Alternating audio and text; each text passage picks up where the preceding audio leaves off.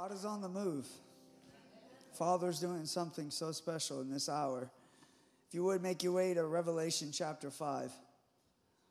And I just want to share a quick testimony from last night that has just got me absolutely amped, hyped, and excited.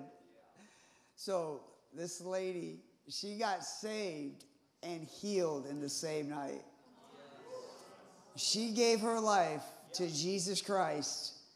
And then we had some people come over and pray for her. This lady was blind in one eye and couldn't move her eye. And God restored her sight and the mobility to her eye. Come on. Hallelujah. That's our God. You know, I've been in religious churches, and I'm thankful that I'm not in one now. And I'm thankful I'm not under a religious pastor. He's a pastor of fire. But you know, I was told one time when I went out and God just poured out his spirit and just healed people. And they said, you know, there's just something special about when you go out, God just heals. But you don't expect that to happen, you know, at home. And I could never grasp that concept. But now I realize, you know, here in America, we come up with these funny little theological concepts that are just flat out stupid to try to justify the lack of power in a service. Let me tell you, it's the same Holy Spirit that goes out there and anoints the messengers and the preaching of the gospel to confirm his word with signs and wonders. It's the same Holy Spirit that is in our midst right now. He's the same today, yesterday, and forever. Our God reigns. He's all powerful.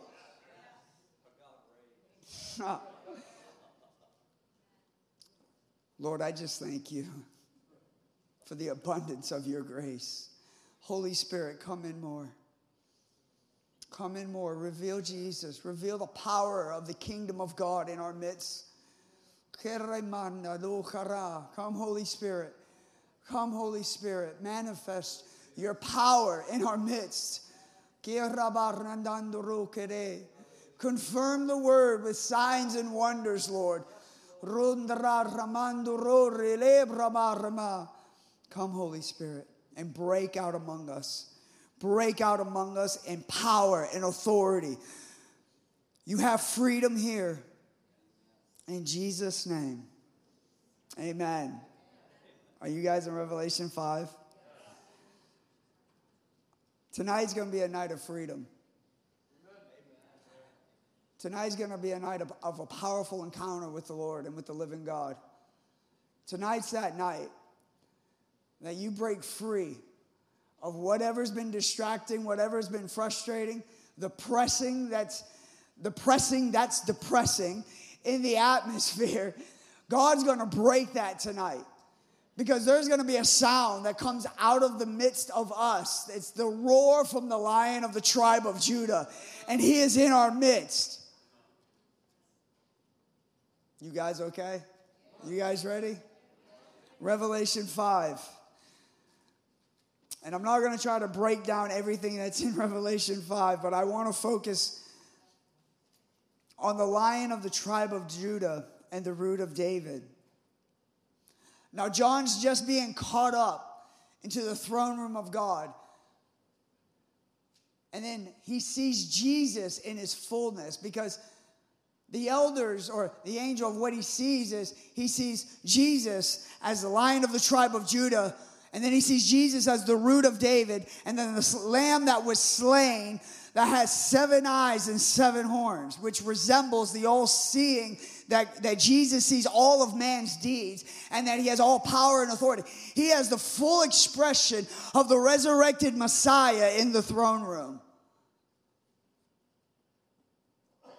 And there's going to be a full expression in these last days of the Messiah on planet Earth. God is shaking the nations in our midst. He's shaking everything that's not connected to his word. He's shaking everything that offends the love of God.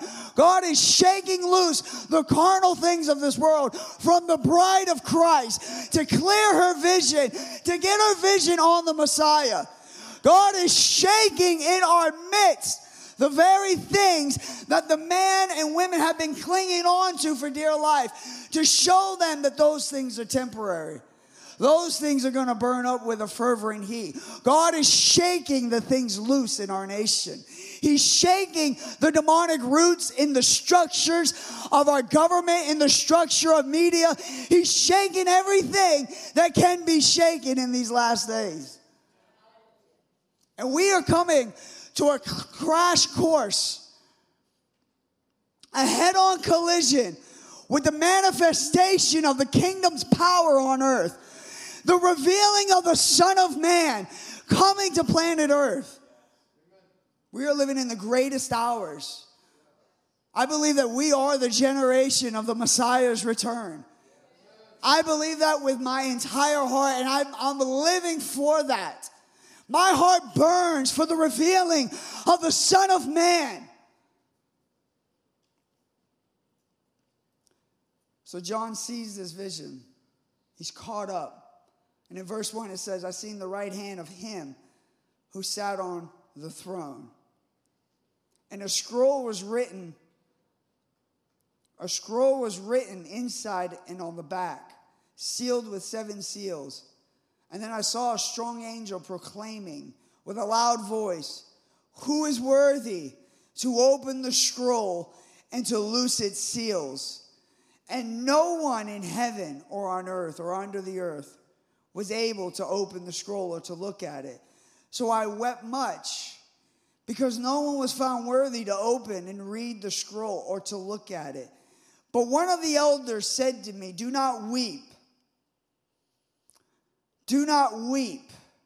Behold, he's calling attention. Behold, the Lion of the tribe of Judah, the Root of David, has prevailed to open the scroll and to loose its seals. And I looked, and behold, in the midst of the throne and of the 4 living creatures, and in the midst of the elders stood a lamb, as though it had been slain, having 7 horns and 7 eyes, which are the 7 spirits of God, sent out into all the earth. And then he came and took the scroll out of the right hand of him who sat on the throne. You see the Father handing the deed of the earth and the judgments, the righteous judgments that will cleanse the earth from everything that offends the love of God, being handed to the one found worthy, the one who has prevailed. And that's what I want to declare to you tonight, is that we serve the risen Messiah that has prevailed. Prevailed over sickness, over death, over sin, over the enemy. He has prevailed by the resurrection from the dead. He has prevailed by the blood-soaked cross. And John shares this vision to prophetically show the people of God in all generations who we trust in and what will happen. The scroll is in the right hand of God and not man. It shows the authority side of God. And it shows that he hands it to the Lamb, his Son, the eternal Son of God. He hands it to him. All power and authority, Jesus said in Matthew 28, has been given to me. So now that I have this authority, now I send you. Go, therefore, make disciples of all nations, teaching them the things that I have taught you, baptizing them in the name of the Father, Son, and of the Holy Ghost. Now, what did he teach his disciples? To execute divine justice on devils, to preach the gospel, the saving grace of Father God to a generation, to know that there is a God in heaven who loves you, who gave his only begotten Son for you, that the sinless Lamb of God, before the foundation of the earth, took your sins on his back, was nailed to a tree, an open display, bearing our shame, bearing our sin, bearing our sickness, that we might become children of God through him, that we might know the goodness of the Lord through the resurrection of our God. This isn't just a fantasy story, this is reality. And if you look at the earth today, you see the prophecies of the Bible are coming true. Even more so in these last days. There's coming a moment that has possibly already happened when the Lord Jesus initiates the final 7 years of the age. That's the reality of the gospel. He is coming back. And there's nothing that anybody can do to change that. And it's a blessing to love his appearing. I am not frightened when they say Jesus is coming back.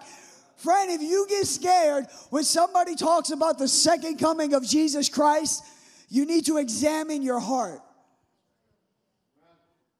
Because that should be the cry. That's our blessed hope. When he finally puts the end to death and the devil. When he comes back and manifests the power of the kingdom of God openly. John weeps because no one's able to read the scroll. And that term is to read to the congregation the judgments of God. See, the judgments of God have to be pronounced in heaven before they can be enacted in the earth. Because heaven's will is established in heaven, and it's the ecclesia's assignment to pray it into the earth.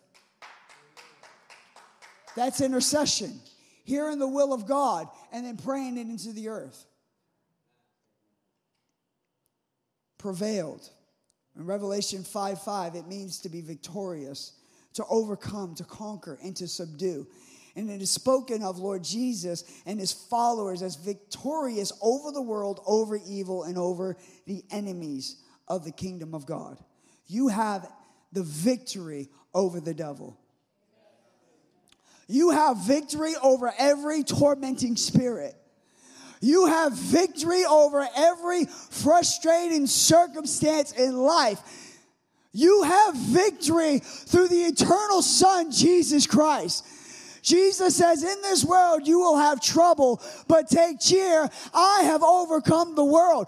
We have victory through the blood of Jesus. We have victory over sickness. We have victory over cancer. We have victory over lupus. We have victory over leukemia. We have victory over kidney disease. We have victory over heart disease. We have victory over high blood pressure. We have victory over diabetes.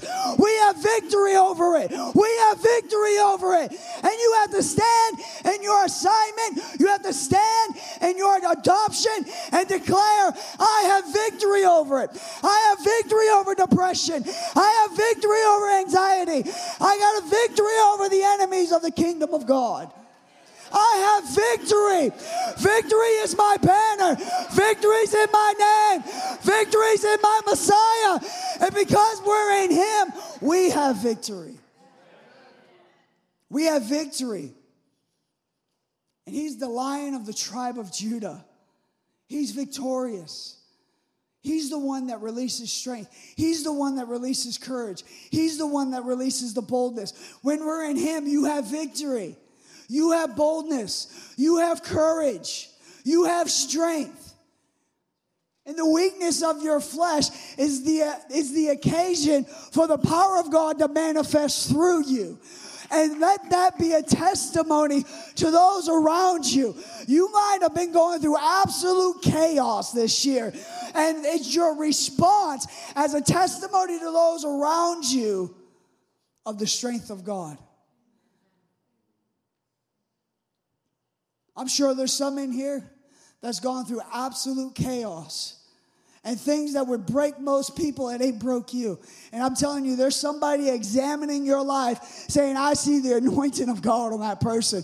There's something different in that person, because what that person's went through would have broke me. But I see a strength. I see a light. I see a favor. I see something different. And what they see is Jesus. Because we're connected to the lineage of Judah through the blood of Christ. He's the Lion of the tribe of Judah. And this was a prophecy given in Genesis 49, verse 8. And this is Jacob prophesying over his sons. And he prophesies over his fourth son and says, Judah, you are he whom your brothers shall praise. Your hand shall be on the neck of your enemies. My gosh. Friend, you need to declare that over your life. My hand shall be on the neck of my enemies. Your father's children shall bow down before you. Judah is a lion's whelp. From the prey, my son, you have gone up. He bows down, he lies down as a lion, and as a lion, who shall rouse him? The scepter shall not depart from Judah, nor a lawgiver from between his feet, until Shiloh comes. And to him shall be the obedience of the peoples, binding his donkey to the vine, and the donkey's colt to the choice vine. He washed his garments in wine, and his clothes in the blood of grapes. And his eyes are darker than wine, and his teeth are whiter than whiter than milk. But he's made your sins whiter than snow. Praise God. It's a messianic prophecy given. And we see this in Genesis. And now we see it spoken in Revelation. He's the Alpha and the Omega. He is the beginning and the end. The term for the Lion of the tribe of Judah points to a great conquering, victorious king that descends from the lineage of Judah. John saw the Lord Jesus as the greater Moses, delivering God's people, and the great deliverer of nations. Jesus is the greater Moses. And in church, when we say that, we automatically think about the law and how Jesus has delivered us from the law into grace. But friends, Moses was also a great deliverer, a national deliverer. The Pharaoh was a foreshadow of the Antichrist. Moses was a foreshadow of Christ to come, a great deliverer. By the mighty hand of God, Moses led out the people of Israel out of Egypt by the mighty hand of God. And by the mighty hand of God, Jesus is going to lead nations out of the clutch of the Antichrist spirit and agenda and the actual manifestation of the Antichrist himself when Jesus comes back. Everything you're seeing in the world right now going on is just the priming and the gathering together for the final showdown. As you see nations rage, as you see nations rage against Israel, as you see people fall away from the faith, as you see people go absolutely out of their mind, where there just seems like there's no common sense, all of this is just priming for the final showdown. But I want to let you know, just because chaos is taking place, just because lunatics are losing their mind, there's also going to be a great revealing of light. There's also going to be a great demonstration of the power of God on planet Earth through the people of God, by the hand of God. And it's going to be the Lord's doing. In Joel chapter 3, in verse 9, this is end time prophecy in the Old Testament. It says, proclaim this among the nations, prepare for war.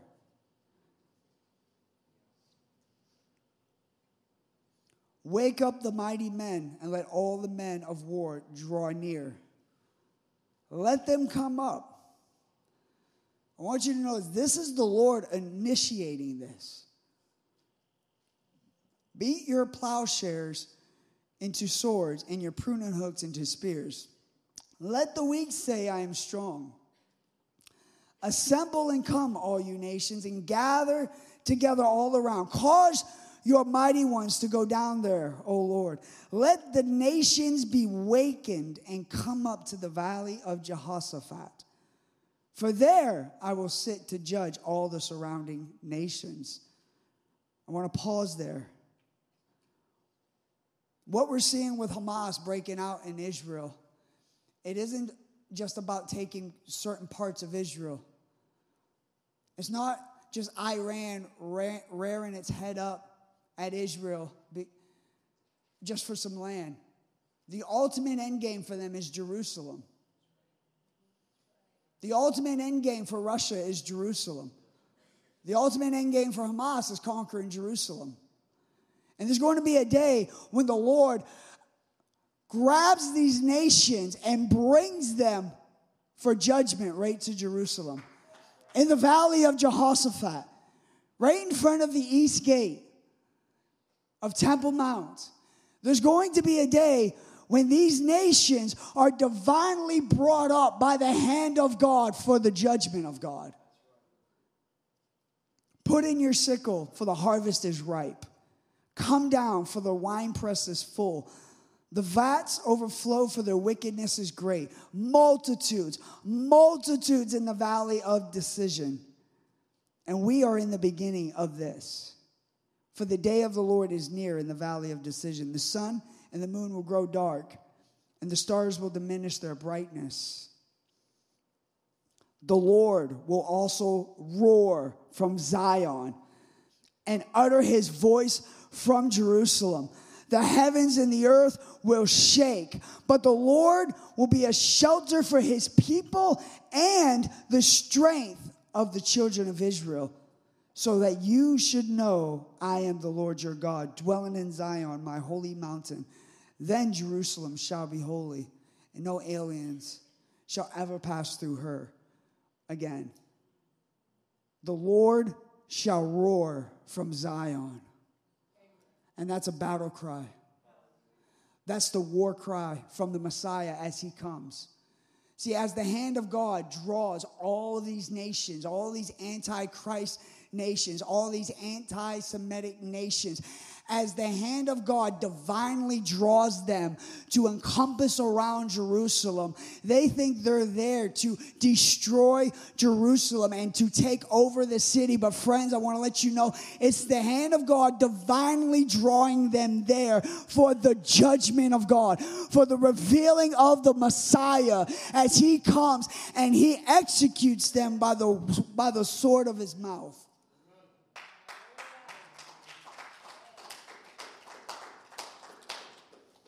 As the lion roars, the shaking that is happening now is separating the wheat from the tares.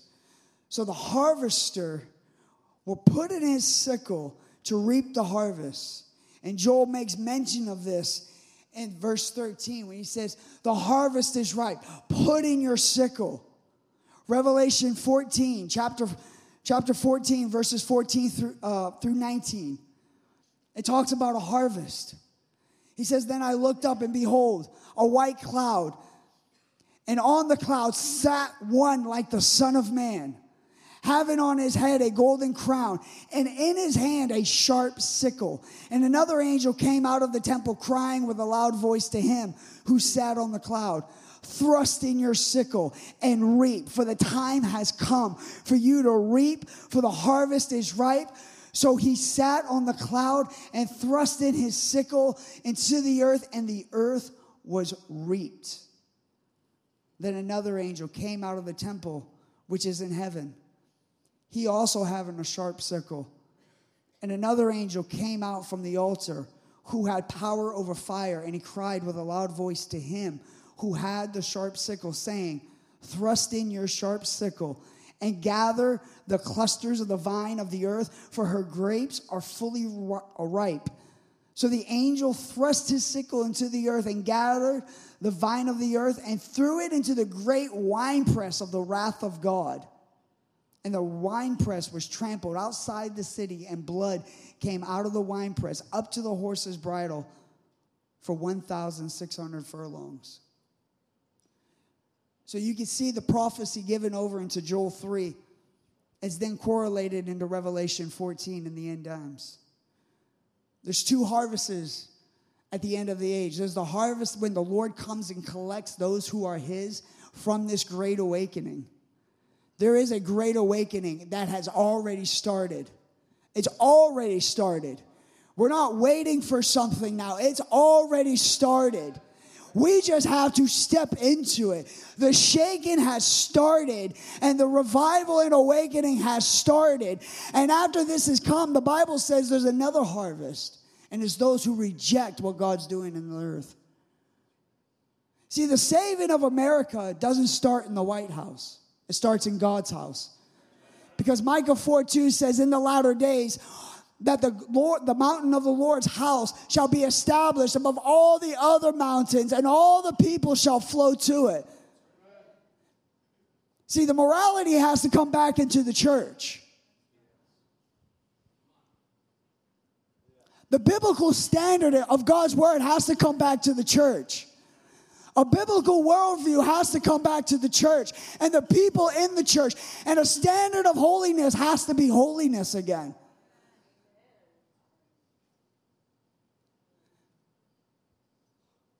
And it starts with leadership.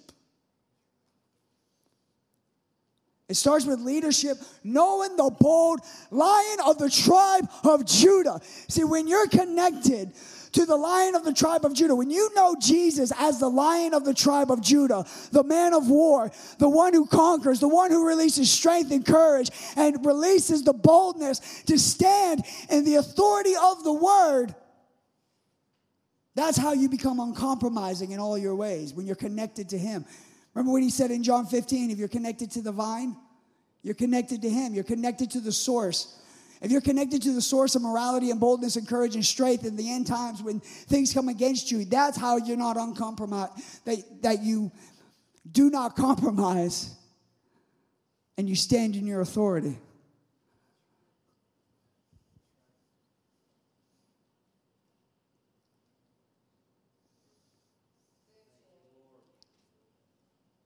I feel the Lord.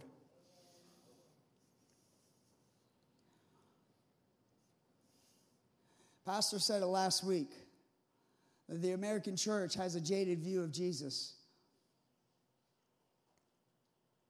And I believe it's because there's been unbelievers behind the pulpits, those men and women that have compromised their integrity. Just like I had somebody look me in my face to try to justify the lack of power with some silly little theological concept. It's the same people who compromise the word and the standard of holiness to justify their secret sin. Man, I didn't have this plan, but I'm just going to obey the Lord. In these days that we're in, this shaking, this compressing, what this is designed to do is to prune everything, to purify everything that's not of God in you. These days, you're going to really find out what you're made of.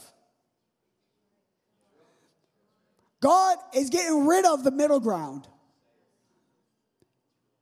There's no more middle ground with the Lord. Either you're in or you're out. Either you're for the Lord or you're not. It's important that you stay connected to the Word of God and to the presence of God in these next coming days, because the shaking is going only to increase. The shaking on the earth, it isn't just America. I know as Americans, sometimes we want to think that Bible prophecy revolves around us, which we play a part in that. But friend, this shaking is across the entire globe. The hour of testing is across the entire globe, and it's hot. And the reason why it's hot is because that irons out the wrinkles in the bride's garments. It purifies all the things that defile the pure faith that's supposed to be gold that's within you. You're going to find out in these next couple days or months coming, those who saying their apple trees are really lemons. And that's not speaking to anything that's came out recently. But we're in an hour of testing. And the Lord is testing his church and testing which part of his church that he could trust his glory in. We are coming into the days where you're going to see vessels of honor and vessels for dishonor. And only the vessels of honor will be able to steward the glory and the new wine that the Lord desires to pour out in the earth. See, the Spirit of God says that there's persecution coming to the American church. And this persecution is going to have a mask of tolerance. But the face behind the mask is global jihad. But out of the persecution, there's going to be a war cry from the bride that goes from a cub's whelp to a lion's roar. And it's going to be done by the hand of God. He's the Lion of the tribe of Judah. He's the one that goes to war. The lion is the king of the jungle. And he is also the root of David. The man of war who subdues kingdoms. In Isaiah 42, verses 10 through 13, it says this: sing to the Lord a new song, and his praise from the ends of the earth. You who go down to the sea and all that is in it, you coastlands and you inhabitants of them, let the wilderness and its cities lift up their voice. The villages that Kedar inhabits, let the inhabitants of Selah sing. Let them shout from the top of the mountains. Let them give glory to the Lord and declare his praise in the coastlands. The Lord shall go forth like a mighty man. He shall stir up his zeal like a man of war. He shall cry aloud, yes, shout aloud. And he shall what? Prevail against his enemies. Do not weep, John. Do not weep, victory. For the Lion of the tribe of Judah, the root of David, he has prevailed to loose the scrolls and to read it out loud. The Lion of the tribe of Judah is going to roar in these nations. He's going to stir up his zeal like a mighty man of war, because he is a man of war with fire in his eyes, and he's jealous for his bride, and he will prevail over his enemies. And here's the good news. Those things that are coming up against you, the Lord is going to stir up his zeal like a mighty man of war. And he's going to go to war for you in these next coming days. He's been warring for you without you even knowing. God's been doing things in my life in the past couple years that I hadn't even no clue he was doing. And I can say that for you because what he does for me, he'll surely do for you. Because he shows no favoritism to his children. God is for you. God is going to fight for you. God has already prevailed for you. And because he's prevailed, you prevailed. Because he's overcome, you've overcome. Because he has victory, you have victory. Because he has subdued all of the enemies of the kingdom of God, so you will subdue all of the enemies of the kingdom of God. Psalm 96, verse 10 through 13 says, say among the nations, the Lord reigns. The world is firmly established, and it shall not be moved. He shall judge the people righteously. Let the heavens rejoice, and let the earth be glad. Let the sea roar in all its fullness. Let the field be joyful and all that is in it. Then let all the trees of the woods will rejoice before the Lord, for he is coming. For he is coming to judge the earth. He shall judge the world with righteousness and the peoples with his truth. That's end time prophecy. He's coming. And like King David, he's a man of war, establishing the kingdom of God amongst the nations. Look at Psalm 98. Oh, sing to the Lord a new song. And I want to let you know in Isaiah 42 verse 10 it says, sing to the Lord a new song. Psalm 96 verse 10, sing to the Lord a new song. Or excuse me. No, it ain't verse 10. And I lost it. He says sing to a new song. You're going to have to take my word for it. Verse 98, verse 1, he says, sing to the Lord a new song. Thank you.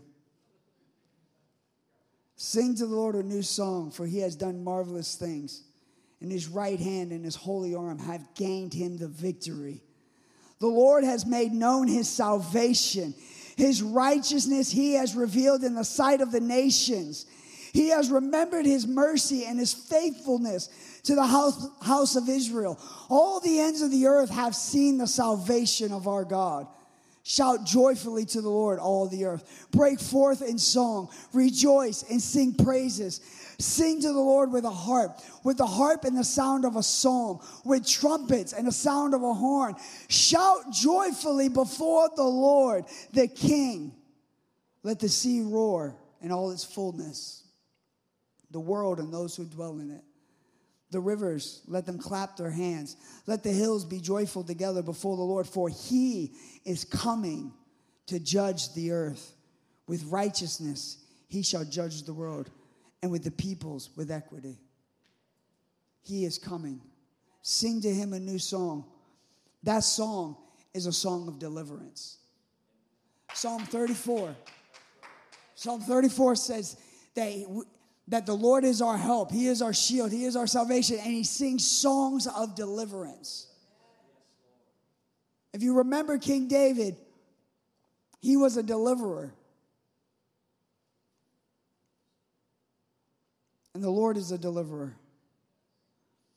And he delivers me. And I'm so thankful for him. I'm so thankful for the deliverance I've gone through with him. How he desires for me to be holy and blameless before his sight. And how he initiates it. And it's my response of yes. And he's initiated it for you tonight. And your response has to be yes. And friend, I want to let you know, if you say yes, he'll do it. He'll do it. We seen him do it for people last night. I mean, think about how that lady must have been. Just walking through the park, hear the gospel, respond to it, say yes. Thinking that God was just concerned with her eternal soul. But no, God wasn't done. He wanted to heal that eye. Not only did God open up her spiritual eyes, but God opened up her physical eye. It's a new song of deliverance. And I believe we've seen great healing revivals. Great healing revivals, but I believe this last day revival is going to be connected to deliverance. And it's going to be because the culture has become so wicked, so polluted, so over-sexualized, that it's going to take the King of Glory to exorcise those demons out of people's soul. And they're going to have such a powerful encounter with the Lord from that. They're going to love the Lord for the rest of their life. For he who is forgiven much loves much. And I've been forgiven much. Maybe that's why I love much. He's coming to judge the earth. He's coming like a mighty man of war on a white horse. He who sits on the cloud will stick in his sickle into the earth and reap the harvest for himself. Revelation 19, verse 11. Now I saw heaven open, and behold, a white horse, and he who sat on him is called Faithful and True. And in righteousness he judges and makes war. Do you see all these scriptures connecting? His eyes were like a flame of fire, and on his head were many crowns. And he had a name written on it that no one knew except himself. He was clothed with a robe dipped in blood, and his name is called the Word of God. And the armies in heaven, clothed in fine linen, white and clean, friends, that's us, followed him on white horses. Now out of his mouth goes a sharp sword, that with it he should strike the nations. And he himself will rule them with a rod of iron. He himself treads the winepress of the fierceness of the wrath of Almighty God. And on his robe and on his thigh a name is written, King of Kings and Lord of Lords. See, the Lord Jesus in the last days, when he appears, we're in the last days, but when he appears, he brings the wrath of God with him. The Lord Jesus is the wrath of God on the nations. All of those who, the Bible says, don't believe and who do not obey the gospel. Here's some encouragement. Verse 17, then I saw an angel standing in the sun. And I love reading this. because it reminds the enemy of his destruction.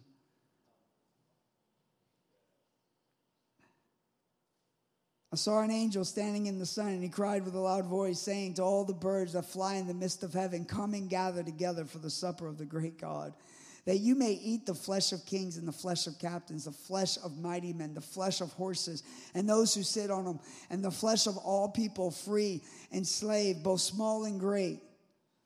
And I saw the beast, the kings of the earth and their armies gathered together to make war against him who sat on the horse and against his army. And then the beast was captured, and with him the false prophet who worked signs in his presence, by which he deceived those who received the mark of the beast and those who worshipped his image.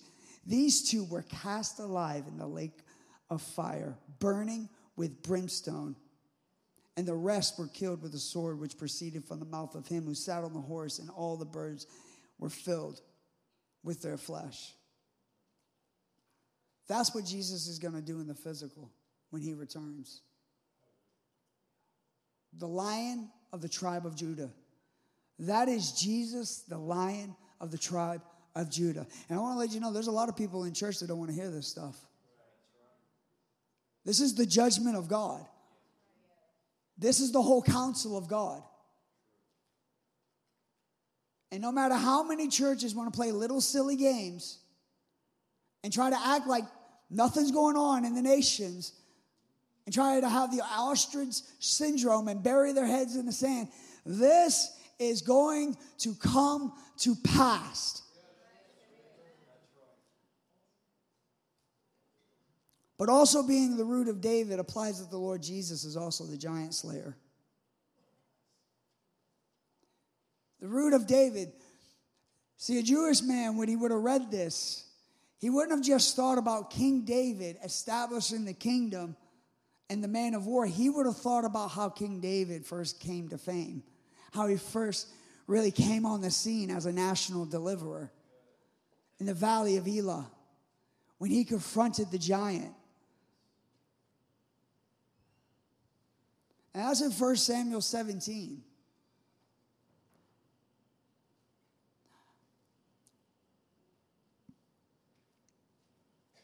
When you confront giants,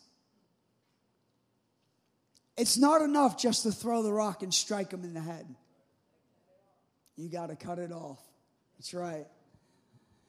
See, when David hit that giant and sunk that stone in its head, he didn't stop there. He ran and grabbed Goliath's sword, the very thing that was supposed to afflict pain on King David, and cut his head off.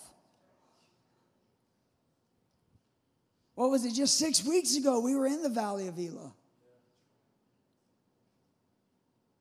Let me tell you something about confronting giants in your life. It's a fight.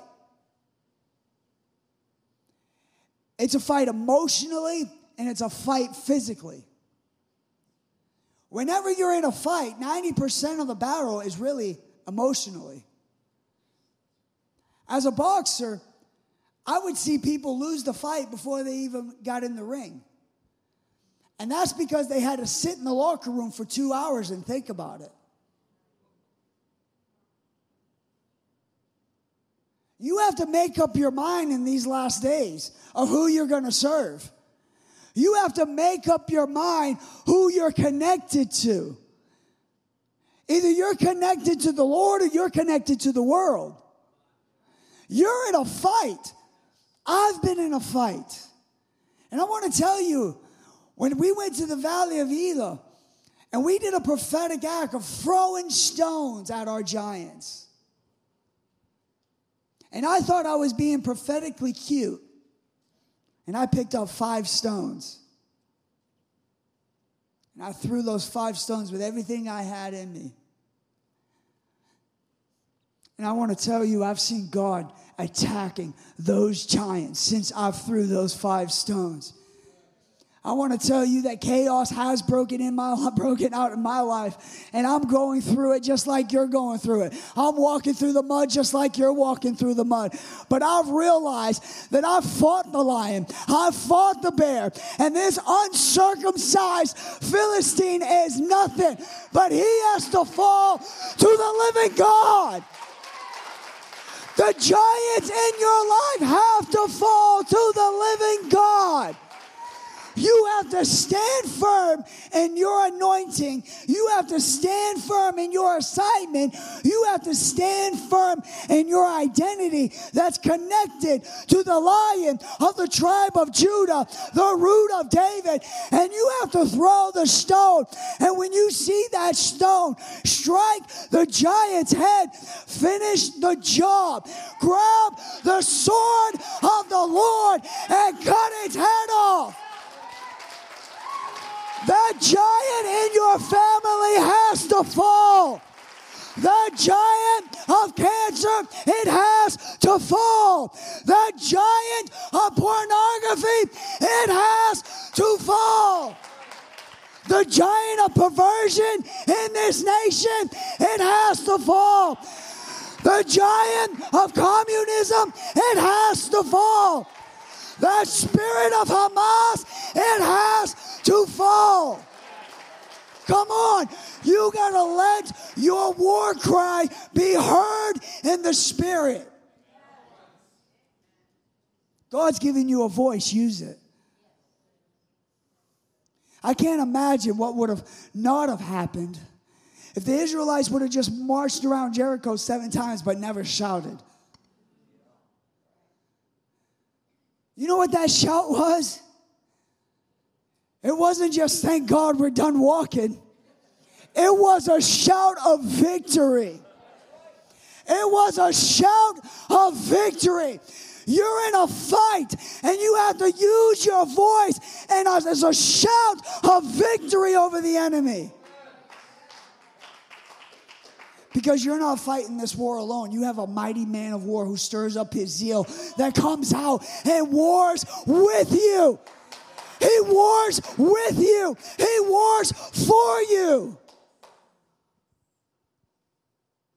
Or you could just sit on the sidelines and play religious patty cake and just watch the culture go to hell. Literally.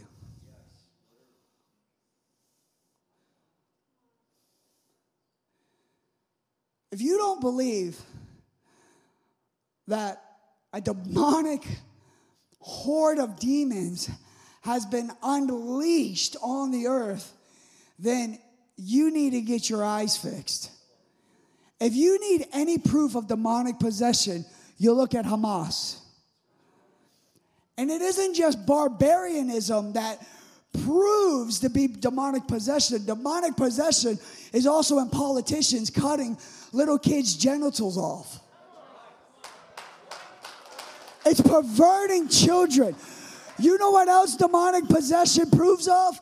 Lukewarm, cold, supposedly called preachers not preaching on sin and the judgments of God. Shane, are you saying they're filled with demons? I'm saying they're influenced with demons and they need deliverance. You need to throw the stones at those giants in your way. And you need to realize you're in a fight and it doesn't come easy. And as you feel the pressing that's in the earth, know that you are connected to the Lord and the power of his might. You are connected to the one who goes to war. And I want to let you know, it was a foreshadow. David, that little boy throwing those stones was a foreshadow of Christ. The root of David, it was a foreshadow of Christ going to war for the people of God. Here's another thing. It wasn't enough for David to throw the stone and cut the giant's head off. The armies of Israel had to pursue the Philistines.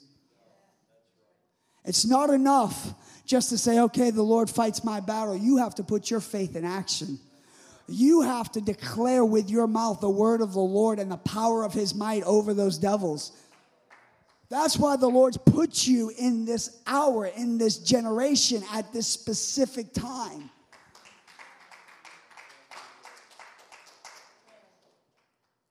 Revelation 5:6, he also sees the Lamb that had been slain with 7 eyes and 7 horns.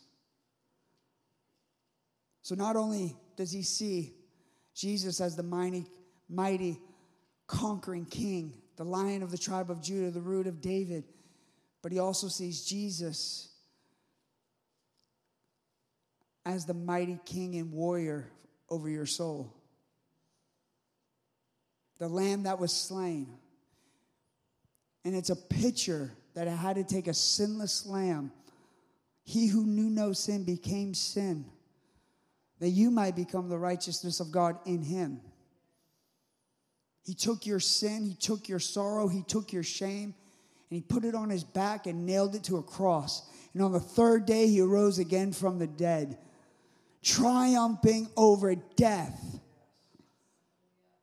sin, and the grave. Our life, blood is connected in him. You have new blood flowing through your veins. You have a new genealogy. It doesn't matter what your parents had or your grandparents had or who they were connected to. It only matters who you are connected to. And if you're connected to the vine, you're brand new. Old things have passed away and all things have become new. And I'm so surprised even deliverance ministers somehow forget that. And they make deliverance almost like a law and religious activity. Either you're a new creation or you're not. Either you believe that or you don't. Me and for my house, we're going to serve the Lord.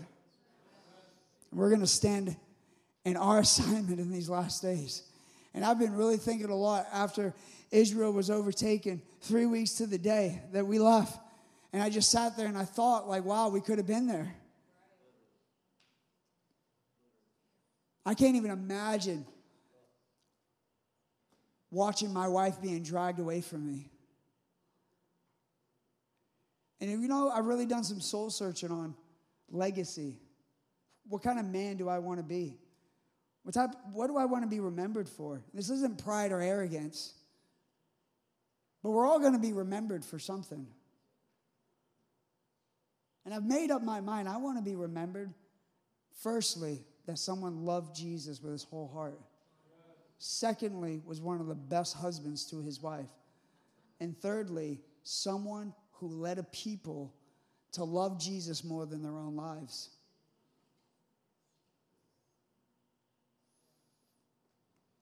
Colossians chapter 1. And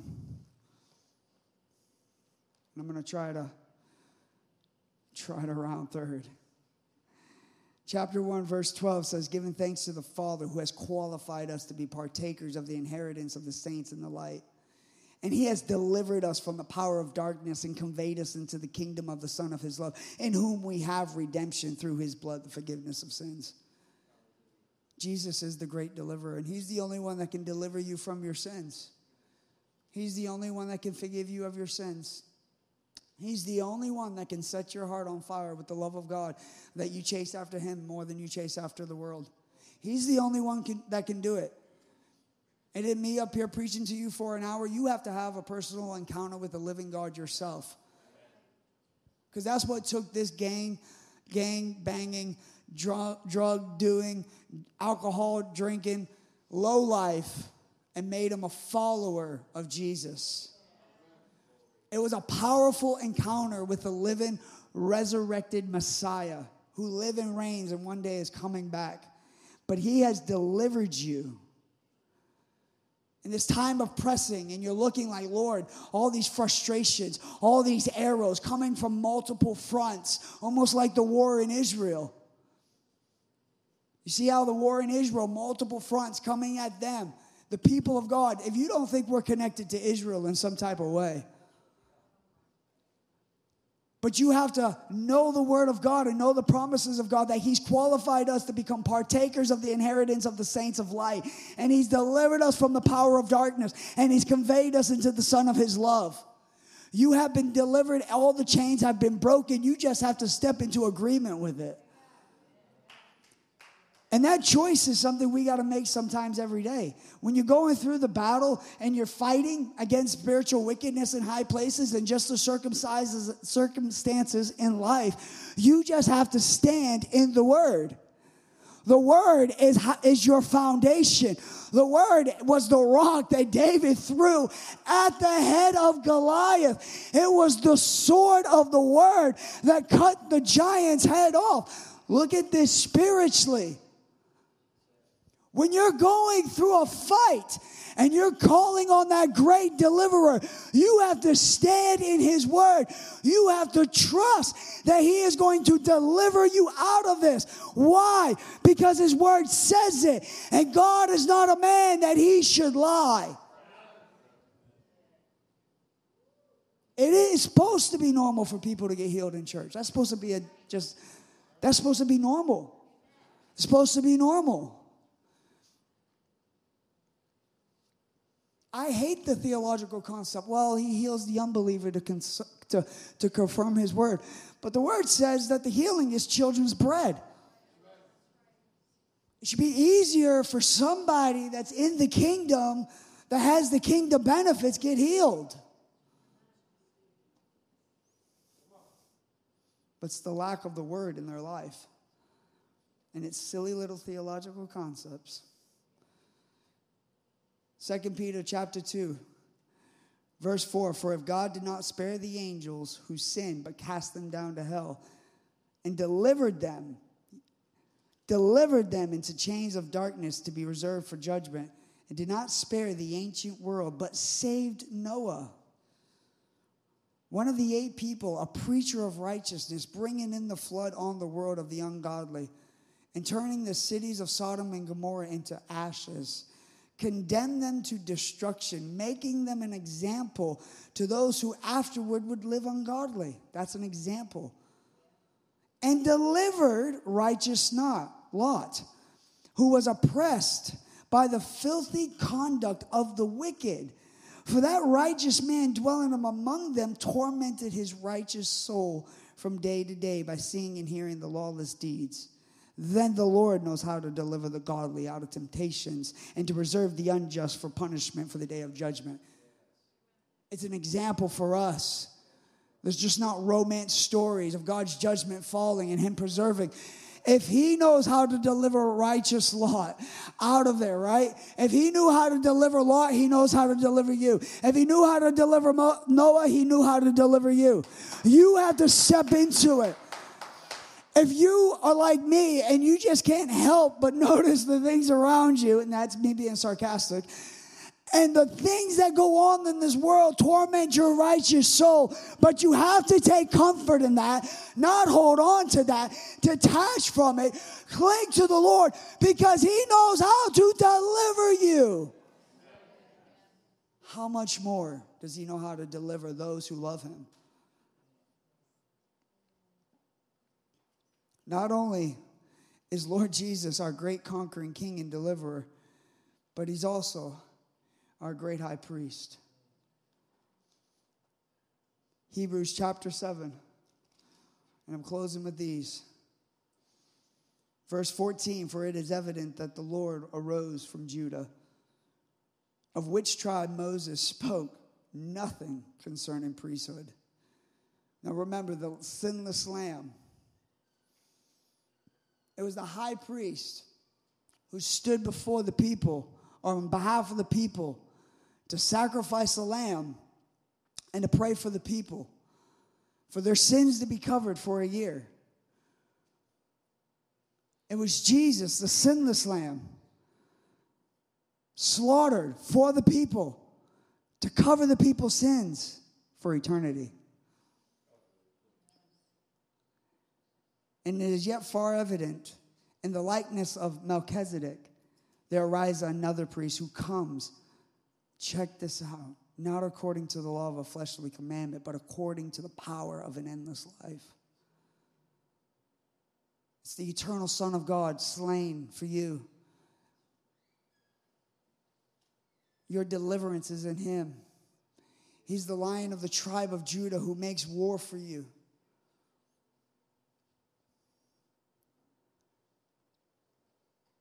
He makes war for you.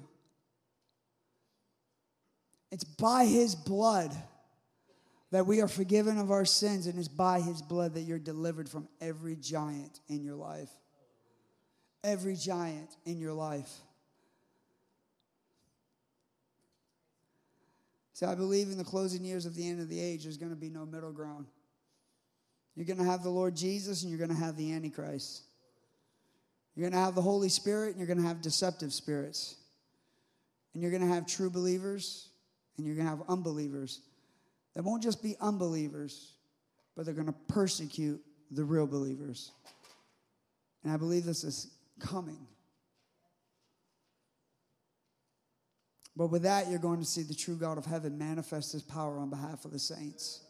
And we're going to see fire come out of heaven. We're going to see hailstones crush the enemies of God. That's what Scripture says.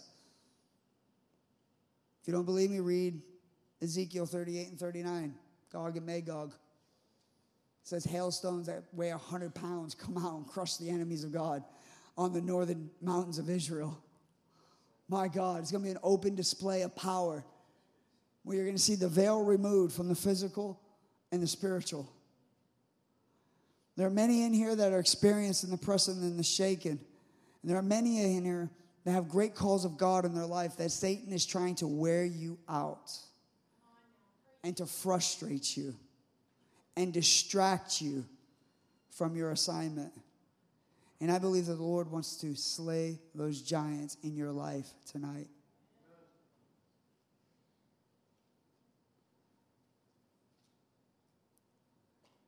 If you're in this room and you're away from the Lord, it's time to make it right.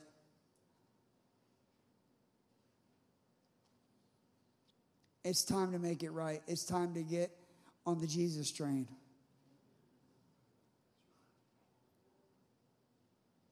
Because there's a time coming when mercy is closed off forever. When he comes and makes war against the enemies of God and those who reject him. If that's you in this room,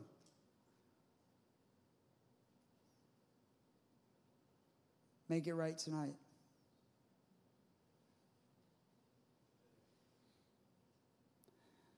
Will you guys stand?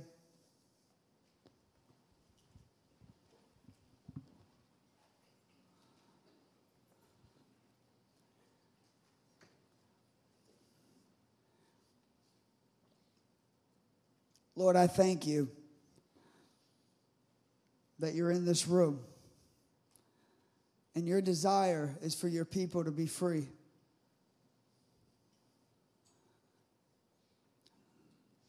Lord Jesus, would you come and manifest yourself in this room to us openly?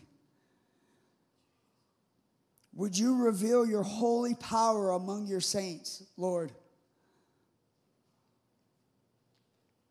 Lord, would you break every chain, every demonic assignment, every frustrating and tormenting, afflicting spirit and assignment off the people of God tonight. God, would you loose the revelation of your love and loose the spirit of adoption and grip the hearts with conviction that you are our deliverer. Holy Spirit, come. Holy Spirit, come and break out among us. Holy Spirit, come and break out in my life. Tell them that. Holy Spirit, come and break out in my life.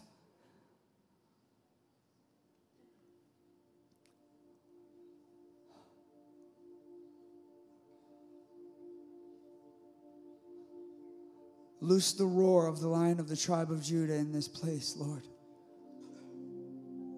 Loose the roar of the Lion of the tribe of Judah, the root of David, the conquering king, the one who fights for us, the one who goes to war for us. Loose your word in this house tonight, God. Take the sword and sever every root that is not connected to the true vine.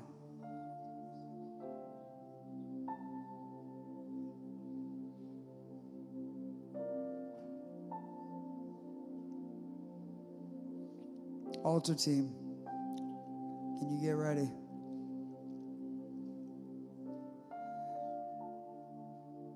I feel the power of the Lord in this room right now.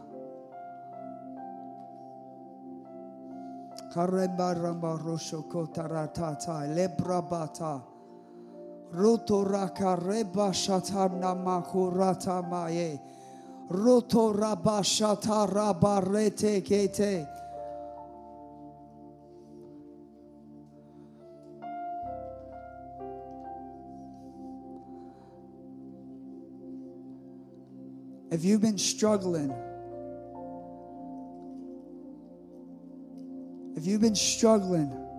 and you're fighting battles, whether it's in your marriage, in your family, in your assignment, if you've been stressed, fighting depression, anxiety, sickness, I want you to step out of your seat, and I want us to pray for you.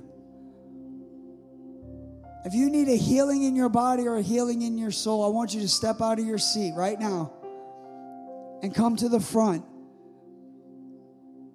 If you need prayer, I want you to step out of your seat right now and come to the front. Whatever it is, even if I didn't say whatever you're dealing with, if you feel the pressing, if you feel that, come out of your seat right now and come to the front. Tonight's the night of freedom. There's no reason why you have to walk out of here with that. The Lord wants to break that off your life. So, Lord, turn this altar into your fire. In Jesus' name.